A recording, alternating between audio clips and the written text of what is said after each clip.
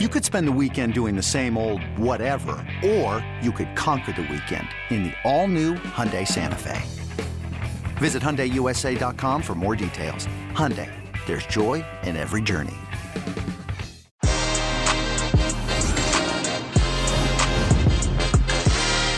Well, Jimmy Conrad, Heath Pearce, we are back, and we are talking World Cup qualifying for CONCACAF. 2 match rounds are down. To give you a quick update on the standings, if you don't already know, Mexico sit perfect on 6 points, Panama on 4, Canada 2, Honduras 2, US 2, El Salvador 2, Costa Rica on 1, Jamaica, the only team on 0 points. As a reminder, we're playing 14 games in this qualifying campaign, so there's plenty of time to go. But today, we are going to preview the US playing away to Honduras, as well as the other matches coming up. Que Golazo Pod starts right now. And for those of you listening on Apple Podcasts, do us a favor and leave Que Golazo a rating and a review. It only takes a few seconds, and it helps us to continue to make free episodes like this one. So for those watching on YouTube, like, comment, and make sure you hit that subscribe button. Hit that little bell so you can make sure that you get this every time we go live or there's a content post going on. And you can listen to Que Golazo Pod on your smart speakers. You could say, hey, Alexa, play the latest Que Golazo podcast, or hey, Google, play the latest episode of Que Golazo Podcast. Pretty fun. I've tried it. It's actually, and it works. So that's pretty great. Jimmy Conrad, what is going on, man? I actually pay Heath Pearce to come over to my house. I say, hey, Heath, can you press Que Golazo Podcast on my smart speaker? Yeah, you can have a smart speaker, or you could just tell me to do it, and I'll come over to your house and do it. No, I'm doing okay. I am back to being cautiously optimistic about this game against Honduras.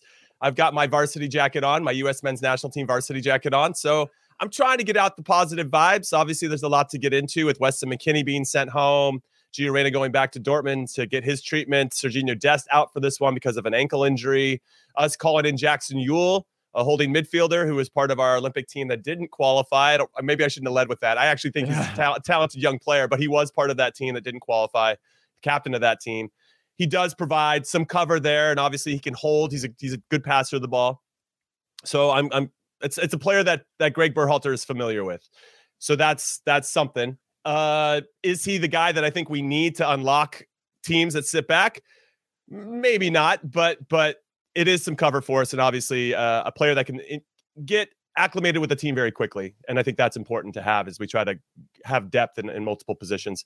So I don't know, man. I'm not on the precipice of panicking. I don't think that solves any problems. I don't think it does any good.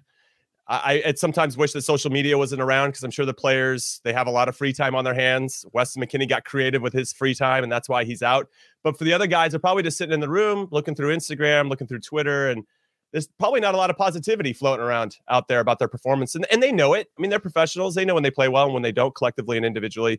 So I'm a little nervous going into this one because we have not won in San Pedro Sula for quite some time. So this is going to be a big test for these particular group of players. Jimmy, let me ask you this.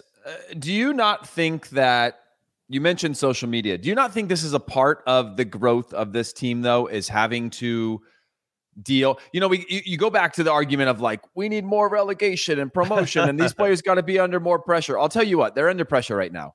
The year 2018 cycle was under pressure and they collapsed. Do you think that this type of negativity is something that you build and learn from, or do you think it's just a distraction? Like, can you harness this? Can you learn from this? Can you say, at least in your opinion, I don't ever want to feel this again? I mean, because it's a team sport, right? It takes so many players for a result to go the right way.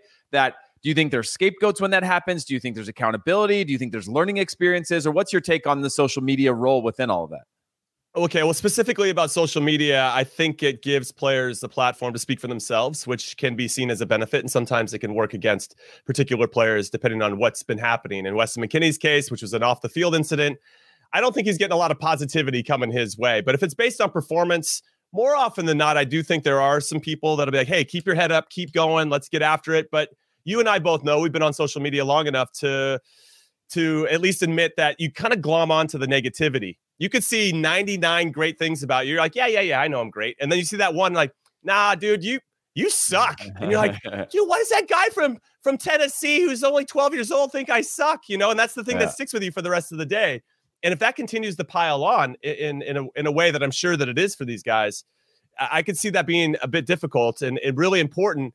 And to your point, where I think you're trying to lead me here is, can they lean on each other to navigate the high seas of the social media stuff and all of this pressure? And I think it can happen, but it has to be led, I think, from the coach. He's the one driving this. He's the one that can take the air out of the pressure. He's the one that can bring some levity and some sensibility to, hey, the fine margins are very, very thin at the highest levels, and we just need to get those tipped in our favor. Now, everything kind of went pretty great for us during the summer. And to something you had said either on HQ or on this podcast, we talk a lot, so I don't even know where we said this, but on the phone. Yes, that too. But I think because we won both of those tournaments, it did mask a few things. I think we look back with a little bit more rose-colored glasses, like, oh, we played pretty well. We won 2 tournaments, and we've only lost 1 out of our last 21 games.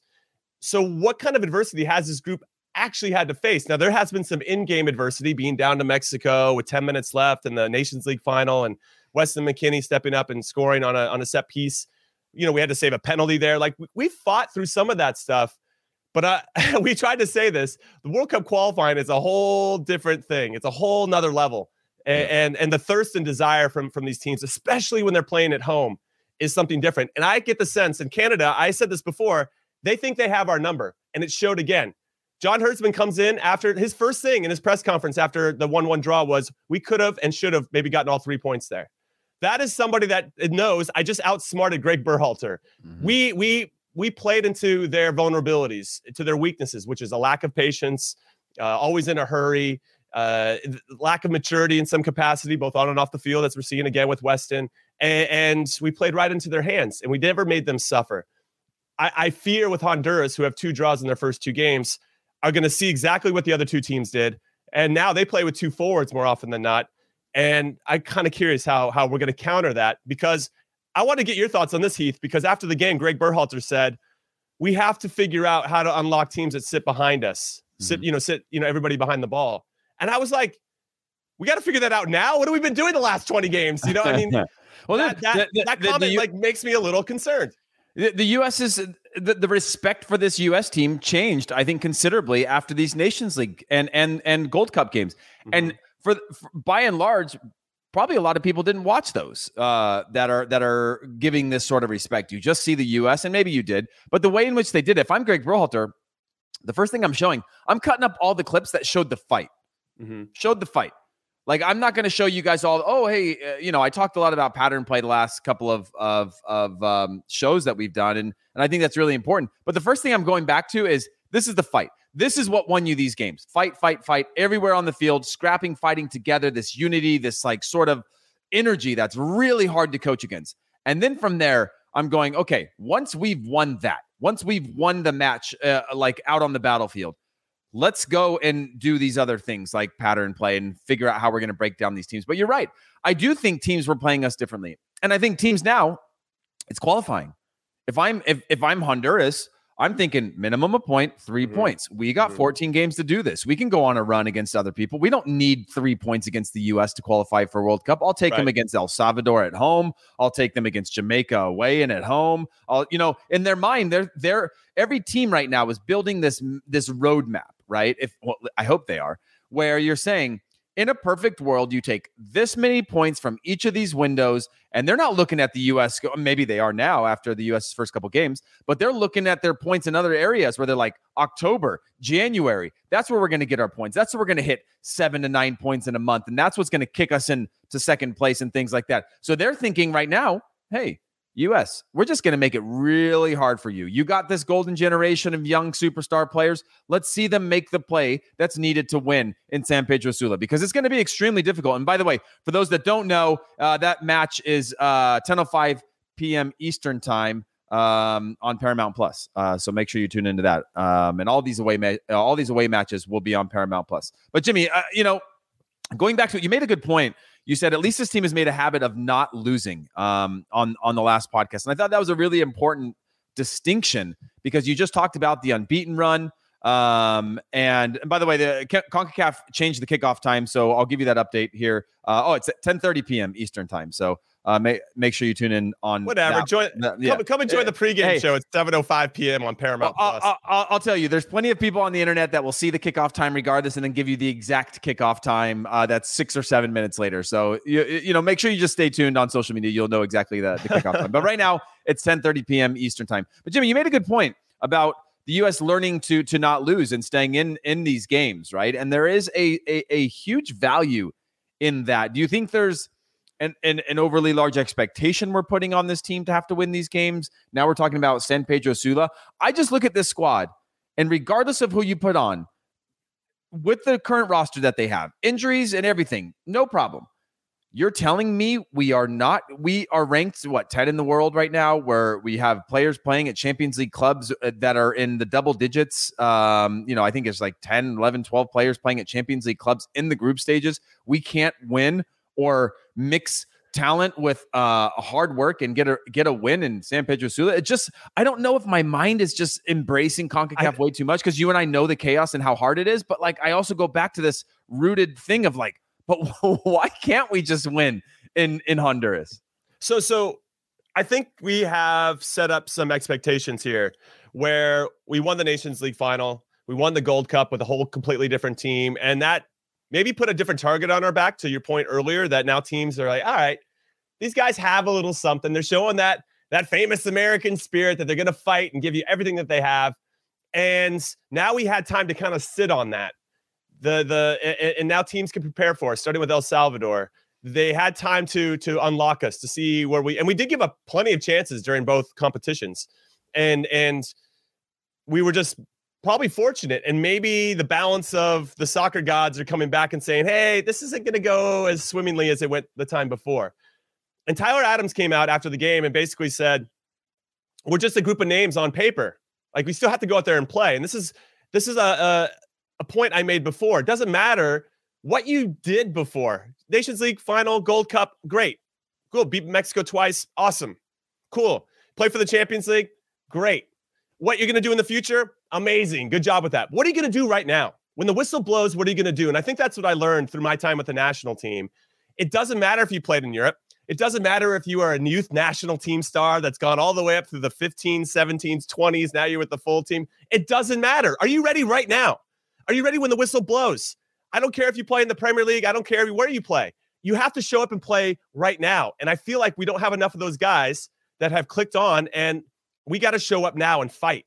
Now, you made a point way back in the Gold Cup coverage, so I'll shout out to all the K Golazo listeners that were part of that journey with us for the Gold Cup, where we need we need enough guys. They don't have to be 10s every game, but we need a lot of guys to be 7s and 8s, right? And they have to play that performance. And I think if we look at the last 2 games, we don't have enough guys at 7 and 8s. Man, we don't have anybody at 10, but we don't have any like enough guys at 7 and 8s that's going to help kind of tip the result in our favor. And I think we did in both of those competitions. We had enough 7 and 8s throughout the field. And you don't need all 11. You just need 6 or 7 guys that are just feeling it and can drag everybody else along. And right now, we're either shutting off at the wrong time, guys aren't locked in, they're getting frustrated. And Alex, actually, I want to mention the pattern play that you mentioned. I get the sense that Greg has given them ideas to how to unlock defenses. It'd be really weird if he hadn't at this point. When Christian Pulisic comes out after the game and says, we need new ideas, for me, that's a shot at Berhalter, honestly, because I think Greg has given them that. They're trying to do the things that Greg wants them to do, and it's not working. And they're continuing to try what Greg wants them to do, and it's not working. And at some point, you have to just, hey, I can only do so much from the sideline. I can only prep you in so many ways. You have to take what the game's giving you. And I don't think we're doing a good enough job of that. And where I think Honduras in particular are a little bit vulnerable are on crosses from out wide and also on set pieces. You can get at them. That's where we can have success. That's how we scored against them in the Nations League semifinal when Pifo got a header at the end of the game. We have to take that then. These are their vulnerabilities. Let's exploit those vulnerabilities. Instead, I feel like we want to score the pretty goal all the time. And that holds us back because that's not going to get you success in CONCACAF. And even when we try to play that way, it's still not aesthetically pleasing because we can never establish a rhythm because the other team is doing so well of sitting so many people behind the ball. Yeah. Jimmy, I want to get your take on this. Is it surprising to you, given the lack of World Cup qualifying experience, that the team is struggling? Because for me, I'm not surprised that they're struggling because you struggle in CONCACAF. There is no way. Mexico have just by chance they're on 6 points, but they've struggled in their own ways, right? And what we expect from Mexico and the players that they have and the quality. Dude, their fans want their coach out. They've won the first 2 games. I mean, you tell me how they're playing. And so, for me, that struggle is not surprising. It's surprising that we're talking about having new ideas in the attack. And whenever we go down this route, I go back to moments in the game and I'm thinking like, man, when I watch Gio Reyna play at Dortmund and he's connected to, okay, it's Haaland, but when he's connected, he's playing off the shoulder, 1-2 tight passes, pulling defenders in and out of spaces, darting little diagonal runs that open up space with Royce. And I'm not saying that we have those players up top because Josh Sargent isn't Haaland, but there are still just fundamental patterns of play and build up situations and game-like things. The game is fluid, right? And you and I have played against a team that high press you for 5 minutes and all of a sudden they're sitting on top of their box. And you have to have the IQ. And the one thing that I know these players have more than our generation is that IQ of playing against different types of players, playing in different types of systems, playing at a higher pace, having better ability to break down teams because the game is constantly changing. Now the game is faster and all these other things that you could talk about. So why are we struggling so much to even get into good spots to take those chances? Because we get up there and it's like, Sergiño Dest in the game. He does a spectacular moment, and then the ball comes back to him a second later, and he kicks it back to the defensive line, and he's up on top of the box. And I'm like, that's not how we need to be playing right now. We've got them up against the ropes. Go at them again. Go at them again. Go at them again until they're uncomfortable. Let's go at them. But instead, we went back to this rhythmic system where, again, in Barcelona, keep the ball. We're going to wear you down a different way. But in that moment, it was an indicator to me that Sergiño Dest didn't understand the time and place, that we've got them a little bit nervous. And instead of one of our best players on the ball, off the hook. Yeah, you let them off the hook. And now you got to start all over again. And so, just want to, I want to get you, there's two things I'll jump in here and say. One is, I think you're talking about risk and using that IQ to take smart risks in some ways, right? Take the advantages when they're given to you. Now I'm talking about, more often than not, if there's space out wide, take that wide space and whip it in. And doesn't matter if you hit your target or not. There's still so many opportunities that can come from a deflection. That we almost had a couple of own goals against Canada because we hit some hopeful balls into the box. Yeah, it's not always pretty. And sure, we're not combining and doing 17 passes to score or whatever it may be, but they were still dangerous. And you could sense after those moments, Canada was like, oh shit, like this, we're getting close on scoring our own goal. And we actually didn't even talk about that after the game, but those are the crosses that I'm talking about. You start putting them in dangerous areas. And if they don't clear them in good spots, we get corner kicks, which we're good on set pieces. We can win the second balls if they do clear them out to the top of the box. But if we all have to be on the same page, like this is what's going to happen. Because when everybody's on the same page, you get out of reactive mode and you get into anticipatory mode. And you're thinking about, if this ball breaks here, I'm going to be here. And you know what? Brooks is behind me. He got me covered, because we all know we're thinking about how we're going to try to win this second ball in a meaningful way. So there's that part of it, taking those educated guesses and taking risk. And maybe we're not seeing that enough from our number 9. Were we offside once against Canada? Do we actually? I don't remember being offside once against Canada.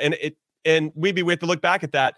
But that just shows you that we're not taking any kind of trying to get in behind. Even if there's really no space, are we doing something to move those center backs around? Are we trying to make those darting runs that you're talking about from Erling Haaland or what these guys see over in different leagues? So that's one. The second thing that you mentioned that stuck with me, yes, these guys are more talented. They're most likely smarter than we were as players. They have shown through the summer that they have that grit that I think we're talking about, that is necessary to be successful at anything. I wonder, and this might be the old man yelling at the get off my lawn or whatever, the has-been player that's yelling at the next generation. I wonder sometimes about entitlement. And I see it with some of the younger players that I coach here in my area at the 4th division with the USL League 2 San Francisco Glens, where they just think they're owed something. And dude, I don't care if you won the Nations League. I don't care if you won the Gold Cup. Nobody owes you shit. Nobody owes you anything. And you have to go out there and fight for that respect every single play, every single game. That's how it works. And I wonder if we maybe bought into our own hype a little bit because everything went so well for us that, hey, now that we're merging these two teams from the Nations League and the Gold Cup, we're going to be a super US team and everything's going to be golden, And so I don't know. I don't get that sense, but I do see that from this generation, there is a bit of entitlement and that people owe us something and nobody owes you anything. I will say this, Jimmy, and then we'll move on to the changes that you want to see for this upcoming match against Honduras. That the entitlement is fine. That everybody's on the same page. We're this young generation rolling through. Everybody's happy is great. But with that comes the responsibility to hold each other accountable at the highest level. And I think that's the part that I want to see is who's going to rise. We saw in the 2018 cycle, there was this huge question of who is the leader? Who's the captain that's going to grab somebody by the shirt and throw them up against the wall and be like, hey, what are you doing? It's only Tyler Adams for me. Yeah. Tyler Adams is the only. Weston McKennie maybe, but at this point, he's got a lot of trust to regain from his teammates and the fans and the coaching staff and everybody. And maybe Weston's not your typical leader and leads in a different way on the field in big moments. We've seen that, Landon Donovan was a guy who led with these types of moments, but he wasn't a big rah guy in the locker room. He wasn't necessarily that type of leader. He was a leader in a different type of way. At least that's how I always interpreted him. But I'm still waiting to see what that next that next sort of thing is that holds these players accountable. They're all friends with each other on social media. They're in group chats. They're all these things. They comment on each other's photos. They're all actually friends in real life.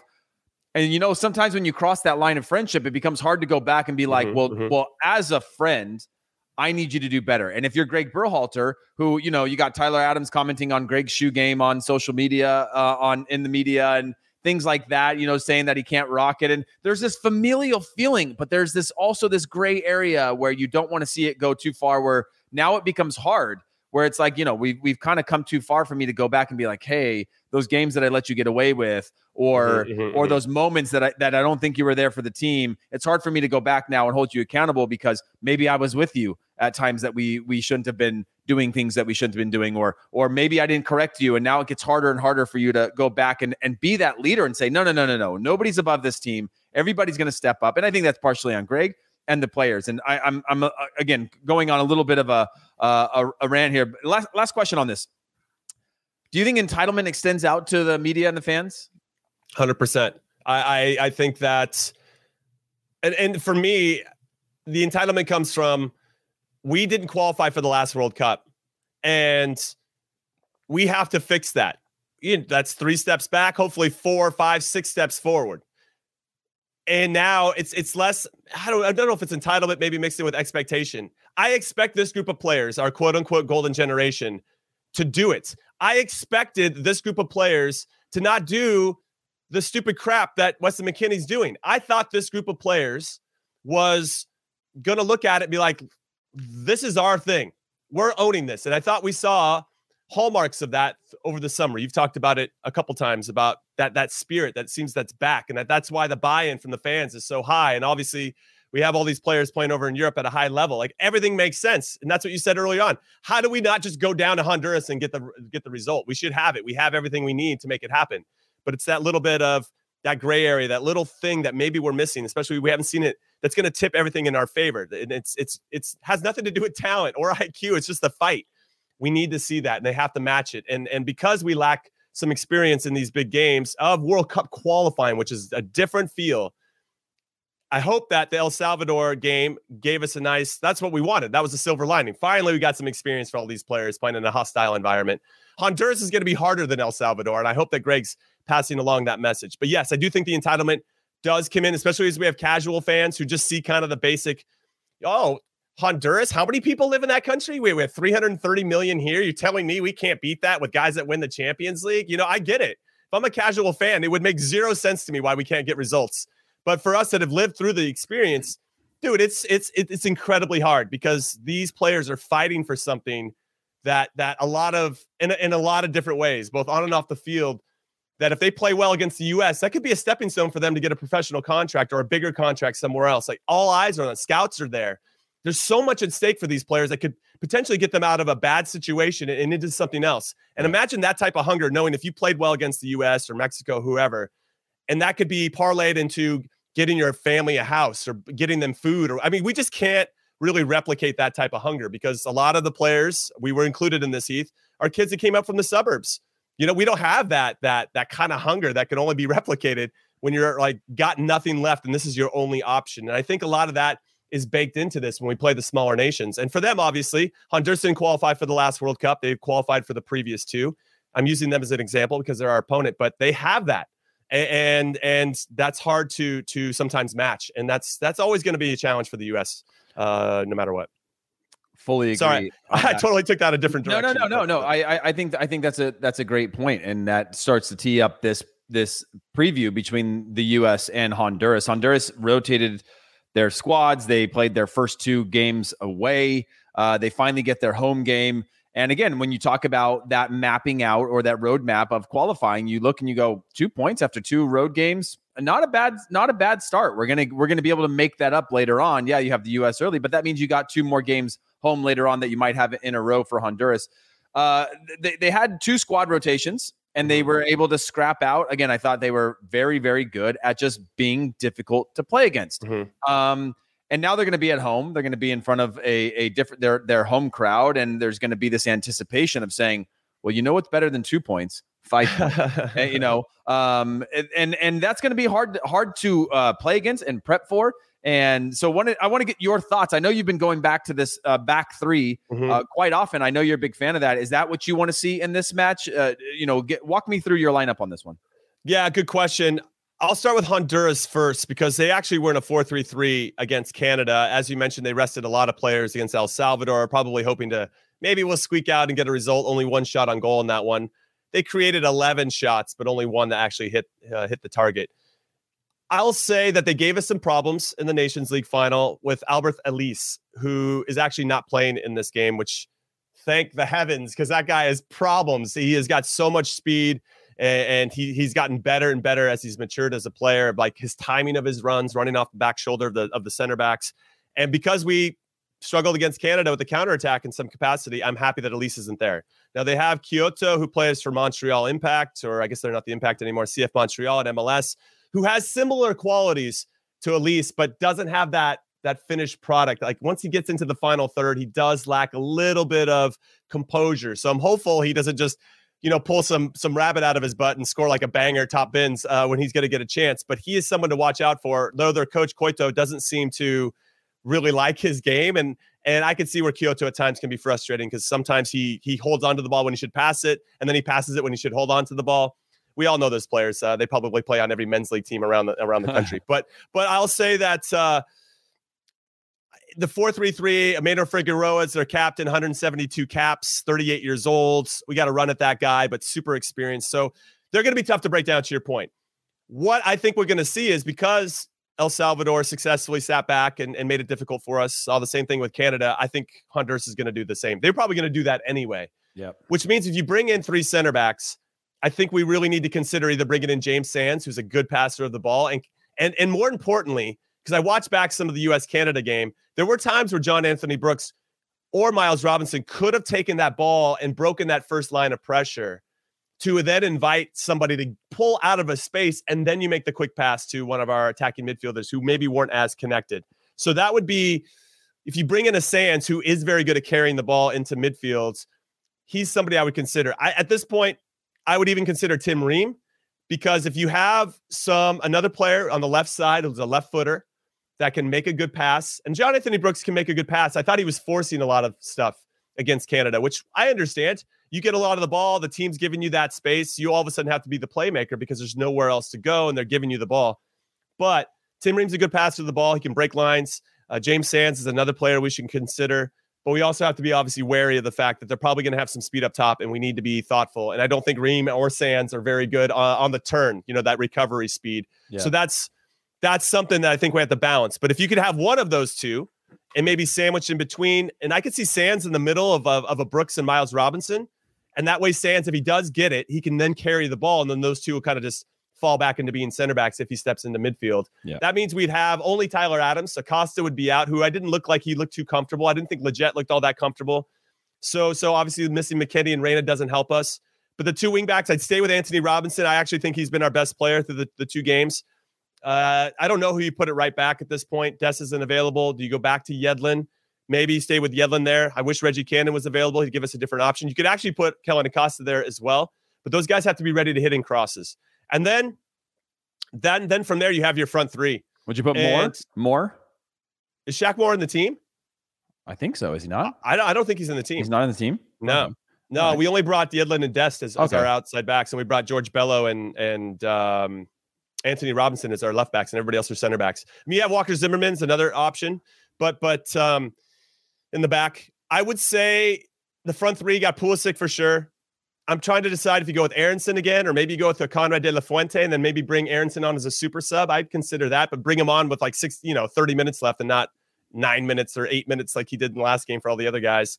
Honestly, I would roll the dice and give Ricardo Pepi 45 minutes here, and see how he does in the first half and just be like, dude, run your balls off. Just run as hard as you can, track everything down, be a big option for us. But if we think we're going to hit a lot of crosses in, then maybe Pefok is the answer. I don't know if Sargent's as good in the air as Pefok is the other guys. So I don't know. It's kind of a wide open thing for me for number 9, but why not try Ricardo Pepi at this point?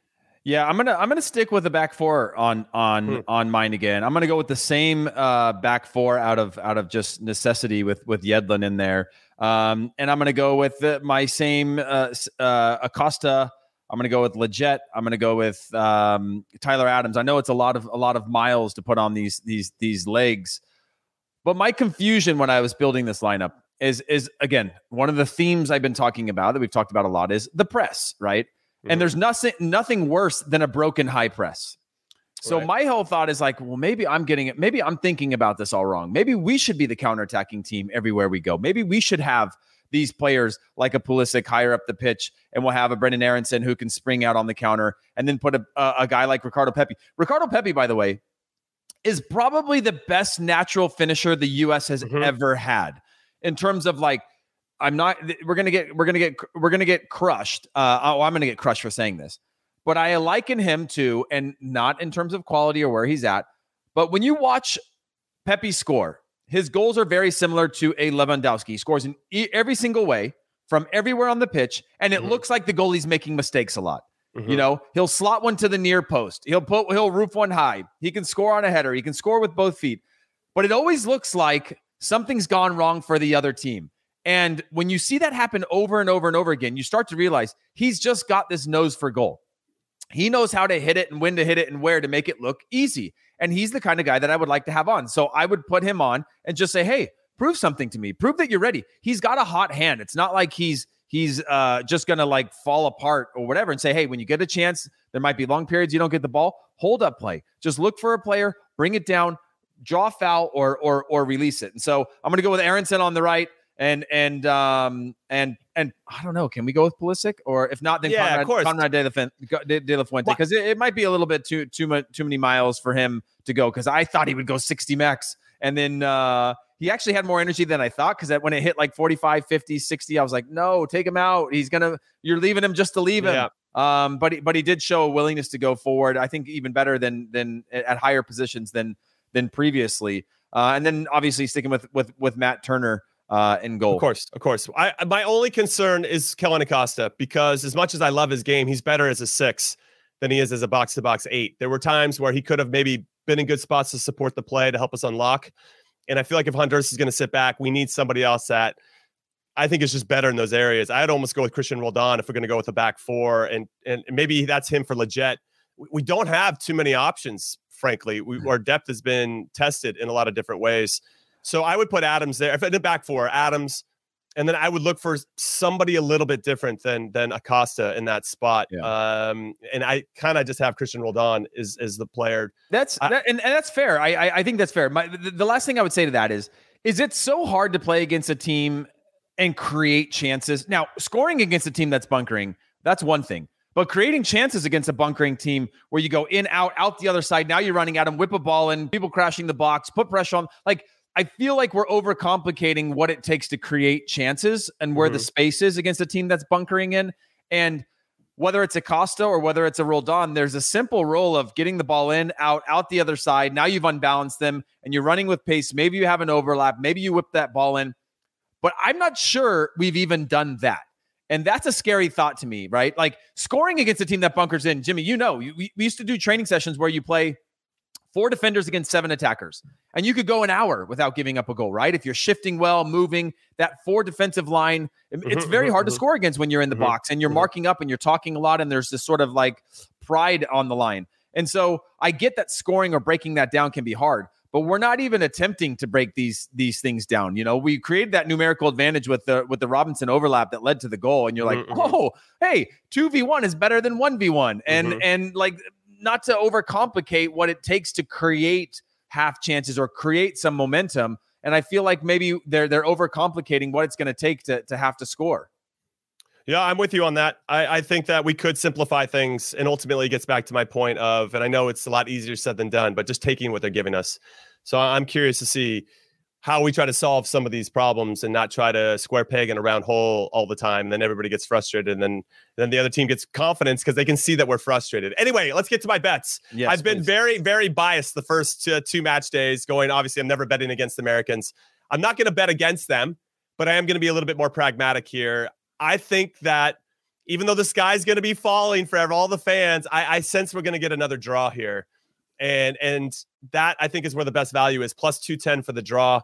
Straight up for the U.S. to win is minus 163, I think. Is there a goal out there? Is there a goal out there for the U.S., you think? Potentially. What I was going to say is there is one bet that I would probably look at even more. And I wanted to get your thoughts on this. And it's really good value. Sorry, my whole thing got... here it is. So they give you value on coming from behind to win or draw. And I kind of want to put money on both because it's plus 600 for Honduras to do it. We just saw the U.S. give up a lead to Canada where they fell asleep.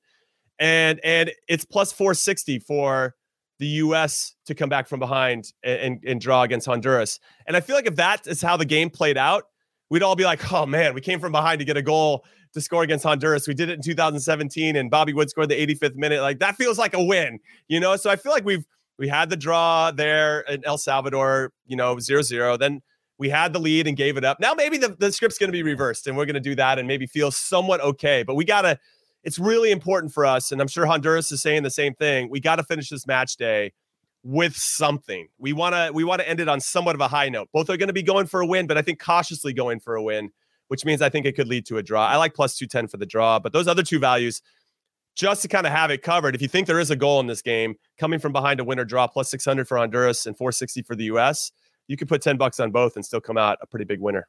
I like that. I will say capitalizing on vulnerability is what the U.S. has to be able to do both home and away. You can smell it. You can feel it when you're in the stadium. You know when there's this shift, they need to capitalize on that. Goes back to my point about Dest. We're going to take a quick break. When we come back, we continue our qualifying previews. We're going to talk Canada, El Salvador. We're going to talk Costa Rica, Jamaica, and Panama, Mexico. We will be right. Hey, everyone. This is Jimmy Conrad, your favorite former U.S. men's national team player and the host of the Call It What You Want podcast. And I'm here to tell you that Vuori is a versatile clothing brand that speaks my language. It's inspired from the coastal California lifestyle, just like me. Its products stand the test of time, just like me. And also just like me, it endeavors to inspire others to live vibrant, healthy lives. Vuori gear is designed to look great in everyday life while also being perfect for any workout activity. I'm currently rocking the men's Sunday Performance Jogger, and don't let the name deceive you. You can wear these babies any day of the week and in any situation. I'm talking going to the office, running errands, the gym, whatever your heart desires, because Vuori is an investment in your happiness. For our listeners, they are offering 20% off your first purchase. So get yourself some of the most comfortable and versatile clothing on the planet at vuori.com/sports. That's VUORI.com/sports. Not only will you receive 20% off your first purchase, but enjoy free shipping on any U.S. orders over $75 and free returns. Again, go to vuori.com/sports and discover the versatility of Vuori clothing. This episode is brought to you by Progressive Insurance. Whether you love true crime or comedy, celebrity interviews or news, you call the shots on what's in your podcast queue. And guess what? Now you can call them on your auto insurance too with the Name Your Price tool from Progressive. It works just the way it sounds. You tell Progressive how much you want to pay for car insurance, and they'll show you coverage options that fit your budget. Get your quote today at Progressive.com to join the over 28 million drivers who trust Progressive. Progressive Casualty Insurance Company and Affiliates. Price and coverage match limited by state law. Back. Okay, everyone, we are back. Jimmy, we've covered a lot of ground. We have. Both from a point of passion, from anger. We've also, hopefully given some good insights on what we think is going to happen and what's going on within the U.S. side. But moving on, we're going to talk about Canada, El Salvador. Fonzie's being assessed with his injury. Obviously came out against the U.S. was the most dangerous player. Everybody was sort of, thinking the heavens, as you mentioned before, when he went out, because we could breathe a little bit. It's been a long time since I've seen a player like that have that kind of impact on a game where you go double, triple team him because he looks in form and he does not fear the U.S. whatsoever. But now against El Salvador, Canada's at home. They get 2 home games out of their 3, obviously squandered their first one, now playing against El Salvador, who scrapped out two draws in their first 2 games at home, and they're now traveling away. What are your thoughts on this one, and what are your betting tips? I would say immediately that Canada needs to win this game. They absolutely need to win this game. And I think they have some momentum coming out of that U.S. performance against the U.S., where they were very smart and patient. I really like the patience from the Canadians. Maybe something we haven't seen in the past, where they have the ability to be patient, right? Because they never necessarily had all the talent to play certain formations or different types of tactics, but now they have that, and they have some players, world-class players in their team. They're minus 333 to beat El Salvador. El Salvador probably kicking themselves. They didn't get more out of that Honduras game, where Honduras kind of rolled out their second string in some ways. That was a good opportunity for them to get 3 points. They could have stolen that against the U.S. as well. They get out of there, 2 games, 2 draws, 2 home games. They got to feel like they need at least 4 points from 2 games at home. They only have 2. Canada, I think, are in a nice – I feel like Canada knows who they are and what they're about. Now, they struggled a little bit against Honduras. I don't think they were ready to match what Honduras brought to the table, similar to how we were assessing the U.S. But I think in this one, now that they've got 2 games under their belt, they got a little bit of momentum that they could have stolen all those points. If you start a Dave, they might not even need Davies in this one, honestly. You got David Buchanan, who are going to be going with aggression. Kyle Larin is in good form right now. Then I just think they're going to do enough, and they seem very stout defensively. They know what they need to do, and I think if they suffocate El Salvador in the right way, they should get a result here. They need to get a result. Let's be honest. If they really want to qualify for the 2022 World Cup, they have to get a result at home against El Salvador, who on paper are probably one of the weaker teams. Now, El Salvador is not going to make it easy. We've already seen that. They had some good performances in the Gold Cup as well. So they have that riding on it, but I like Canada all the way. It's hard to bet for this one. I'm kind of going with a parlay. So I've got Canada in my parlay right now. So that's that. And then I got the draw with U.S. Honduras. So those are my 2 in the parlay. That's plus 303. If you just want to bet Canada to win and a draw on Honduras U.S., it's plus 303. I will say this. If Canada rolls out the lineup they played against the U.S., I know it was a squad rotation, but if you're reading into Herdsman a little bit more, you had the opportunity now to go, you know what? We lost a little bit of that fight against Honduras because we had a bunch of stars on the field. Mm-hmm. We've never had that before. It is really fun. We have all these good players, but we want to play beautiful football, and that's not what qualifying is all about right now. So if he rolls out that second lineup, imagine wearing down an El Salvador side only to bring on a Tajon Buchanan, only to bring on a David. I'm not saying that's what he's going to do. Maybe you rotate a couple other players, but I do think there is a value in putting the team over the 11 players, your 11 most talented players, for the sacrifice of what's going to be the best chance to get a result. And they went back to that never say die out. You remember in a Gold Cup, John Herdsman kept talking about, we're playing this like a final. It was like a final. It was like a final. He said it so many times we laughed about it for most of the tournament. But now you're starting to see that is actually the foundation of which he's trying to build the mentality of this team. And when they have that mentality, they get results. And so if they can do that at home, even though they're at home and quote unquote, you play differently than away, I still think there's a value in matching the other team for that intensity and fight. And then later on, if it's not working, you bring in some of these super subs that can disrupt the game and create chances for you and bring you the 3 points you need. You don't have to be great over 90 minutes. That's just sort of my take on that one. Well, so I'm going to jump into Costa Rica, Jamaica, because I feel like that's the same vibe for Costa Rica. They're at home playing the worst team so far over the first 2 match days, Jamaica, who have really, really disappointed. And even though they had Mikel Antonio and Ravel Morrison for a game, it didn't feel like it's like, who are these guys? Yeah, they're good, but like, do they really fit the system? Like, we haven't really even played with these guys. And I think that's going to be the challenge for Jamaica, very similar to what you said about Herdsman. Yes, these are stars, but are they going to fit into what is going to give us success? Now, Jamaica looked outside of those guys. Jamaica just looked poor on the defensive side of the ball, which was pretty crazy. That's the first time they've lost at home in Kingston since 2016 in World Cup qualifying. Wow. That's a bit of a surprise. And Panama just didn't like squeak the 1-0. They kicked their butt 3-0. That was a really impressive performance from Panama, and I know we'll talk about them in a second. Costa Rica, though, has to view this game as, honestly, if we want to qualify, we have to win this. So I have Costa Rica winning this one against Jamaica. Jamaica, I think, are just going to have to kind of, let's say, reshuffle their deck, but kind of reassess who they are and what they're about in the next set of match days.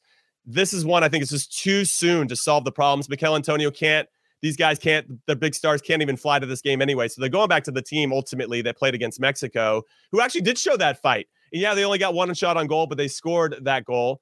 And it's just interesting times for Jamaica. I want them to qualify. I love the Reggae Boys. I love the way that they play and their personality and all that type of stuff. But they still can't get away from the basics of how you survive in CONCACAF, which is the same recipe for everybody else. You have to be in there and ready to fight. And they just didn't do enough of that against Panama. I like Costa Rica. They haven't scored yet. They haven't scored in their last 4 games. They're due. And I feel like they know they have to win this one. And I think that urgency, and because of Jamaica's frailties in the back, I think Costa Rica will take advantage of it. Keylor Navas will get another clean sheet. So I'll look at that line really quick. Costa Rica to win 2-0. But I like Costa Rica to win just for my parlay purposes. Yeah, I agree with you. I think this is one where Costa Rica comes to life, and they respond to all the criticisms that they've had so far to show that they are still a formidable CONCACAF opponent. And that happens against Jamaica, right? My whole thing with Jamaica is they defend deep, but defending deep has nothing if you don't have an intention of defending deep. They just go deeper and deeper till they're in their box, and that's a recipe for disaster, whether it's deflection goals or set pieces or all kinds of things can go wrong when you're disorganized there. And I think defaulting to a deep block is great if you know exactly, like you said, Jimmy, you get to a certain point and then it's up to those center backs to start pushing people on, releasing players, pushing out, and then initiating that press. And I don't think Jamaica have it. The only thing I do hope Mikel Antonio does is go back to England and say, guys, CONCACAF is hard. It's hard, guys. I'm just I got to give them a little bit of respect more than we do. It's difficult. So that's all I'm going to say about that one. But finally, we're talking about Panama against Mexico. The 2 top teams, as I mentioned, Mexico on 6 points, Panama on 4. Jimmy, what's your take on this one in terms of just who you think comes out with points or split the points or who wins this?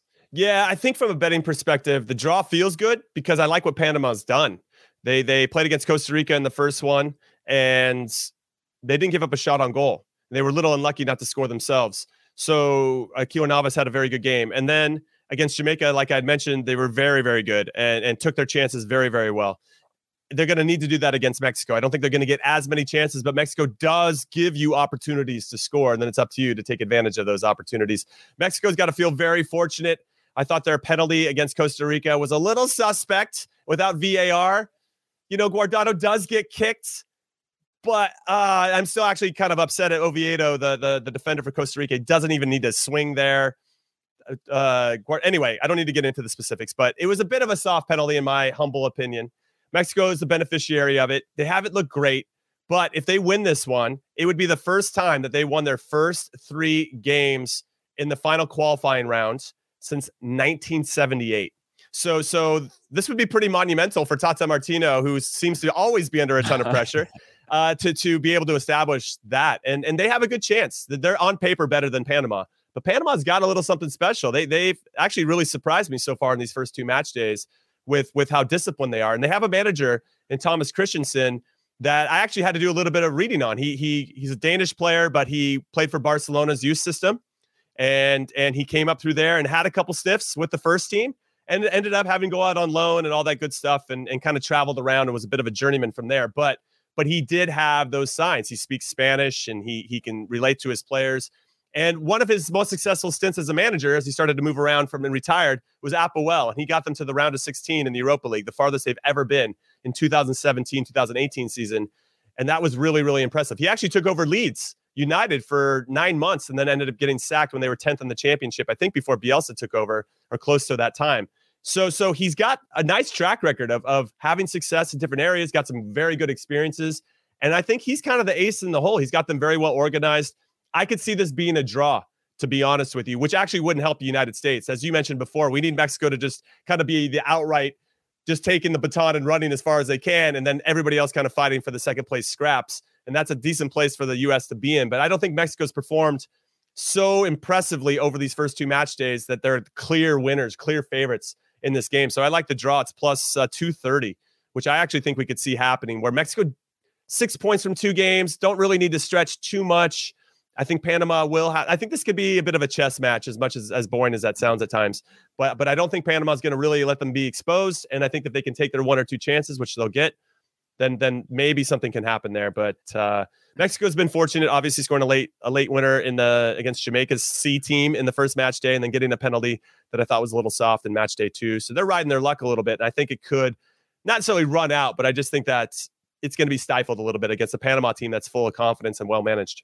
Yeah, I think the draw here is where I'm looking. Obviously, both these teams know that what's better than the points they're on is 1 point more at a minimum. I think Mexico obviously have the ability to steal all 3 points if given the chance, but Panama, they're riding this high right now. And if you look, they've just been clinical, whether it was an opportunity from a center back to drive down the field untouched to finish a ball off, or just clinical in the fact that 1, 2, 3 passes, again, they're going to goal, they're whipping a ball in, and they're crashing with intensity and finishing those chances. And I think there's a value in that belief of like, we get a chance, we score. And there's something to that. I don't know if it'll be enough against Mexico in this home game. And I think if you're Panama, you're like, hey, let's not get ahead of ourselves. We're good, but we're not great. Let's make sure defensively we are very, very strong first, and we can spring out on the counter and hopefully get a goal that either keeps us level or puts us in front of Mexico. But to expect all 3 points from the start, I think could be difficult for this Panama side. And again, 5 points after 3 games is pretty spectacular. And if you're Mexico, same thing. You're like 7 points after 3 games. Okay, it's not a record, but this is the first time we're playing 3 and you're riding this momentum. You're in a pretty good position, because I think, 18 points maybe. It was 13 got you into the World Cup when you had 10 games. You got 14 games now, so maybe 18 points will get you there. And now you've got 6. You're a third of the way there. That I think that's not it wouldn't be a huge downfall. It might be for Tata Martino and all the fans to be extremely disappointed not to take 9 points from this, because that's the expectation of the team. But that's my take on that. Jimmy, any closing thoughts on these ones? Yeah, my only closing thought is this crazy parlay I'm going with. So Canada to beat El Salvador. I have the draw between Panama, Mexico, Costa Rica, Jamaica. I've got Costa Rica winning that one, and then Honduras, USA as a draw. If my bias comes into it, that's actually plus 2,000. So if you bet 100, you win $2,000, or bet 10 to win 200. If I change that draw for USA Honduras, I'm like, no way I'm betting against the Americans, and I get it. I'll switch that in. So the US wins, it's still plus 1,000.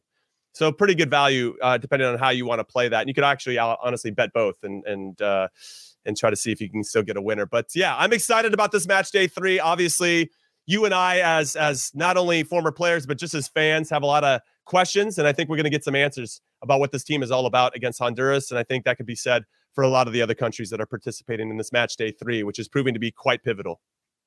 I like it, Jimmy. I like it. Listen to Jimmy. He gets it right more than he gets it wrong. And hey, listen, Jimmy, I'm not going to lie, man. I've placed some of your expert tips, and I've hit. So I'm not afraid. I'm here for you, Heath. I'm here for you. I'm not afraid to put a little money on the line on the back of your advice. So that's it from us, guys. As a reminder, you can follow the Qué Golazo podcast on Twitter at Qué Golazo Pod. Subscribe to the Qué Golazo page on YouTube. Hit the notification bell, and of course, subscribe to Qué Golazo wherever you get your podcasts. And again, Jimmy and I will be with you on Wednesday after the U.S. match, or Thursday, depending on where you are in the country. Obviously, it's going to get late, but Jimmy and I are not going to go to sleep. We are going to make sure we bring you that recap right after the game, talking about the recap of all the matches from CONCACAF that day. And we will be live on YouTube for that, for an instant recap of Honduras versus U.S. men's national team, as I mentioned, as well as the other. And until next time, thank you very much. Jimmy and I are out.